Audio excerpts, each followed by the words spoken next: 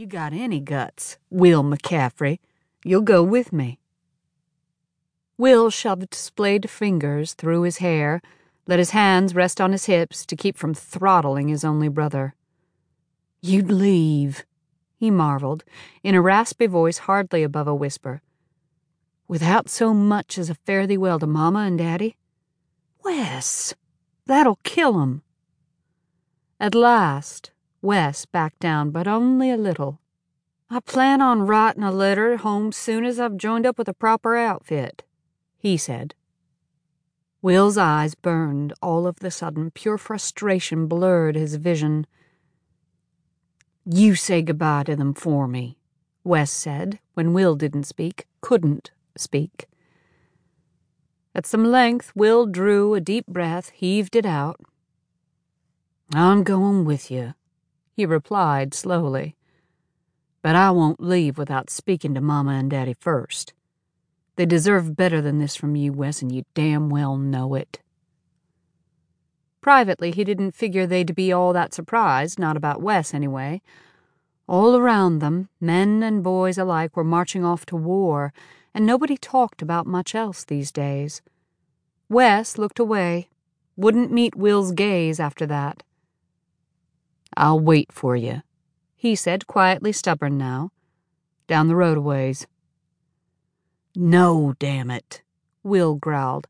"I'll tan you right here in the road, Wes. I swear to God I will before I'll let you do this to them." There was a short silence, during which everything hung in the balance.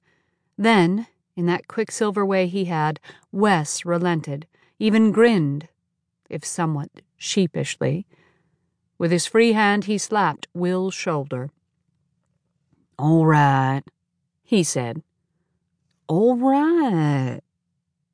They went back, along the familiar road, neither of them speaking. Will took in the hills and hollows of the land as he walked, storing the sight of it, the sound and the smell of it, up in his memory, so it would always be there right inside him when he needed it to draw upon.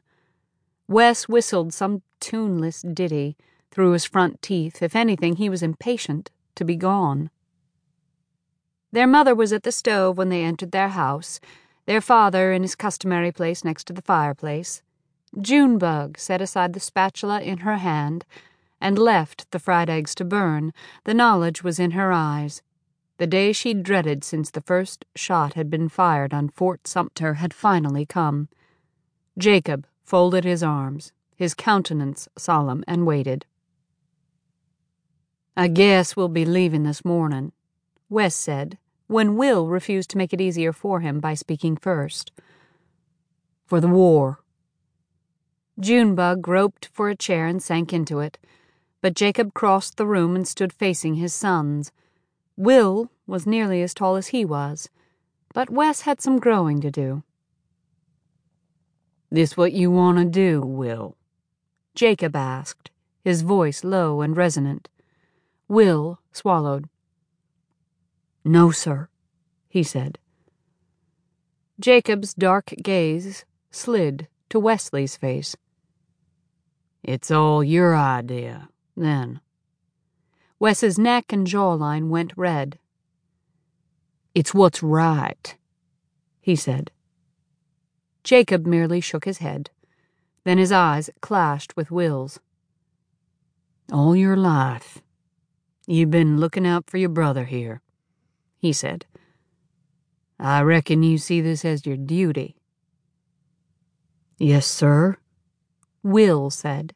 He was about to break down and cry, and he figured if he did that, he'd just about die of shame right then and there. Jacob laid a hand to Will's shoulder. He looked at Wes with an expression of angry sorrow, then walked out of the house. Will guessed his father needed a few minutes alone. It was something he understood. Junebug had gathered her composure by then, though she looked to Will like someone clutching the pieces of some irretrievably broken treasure.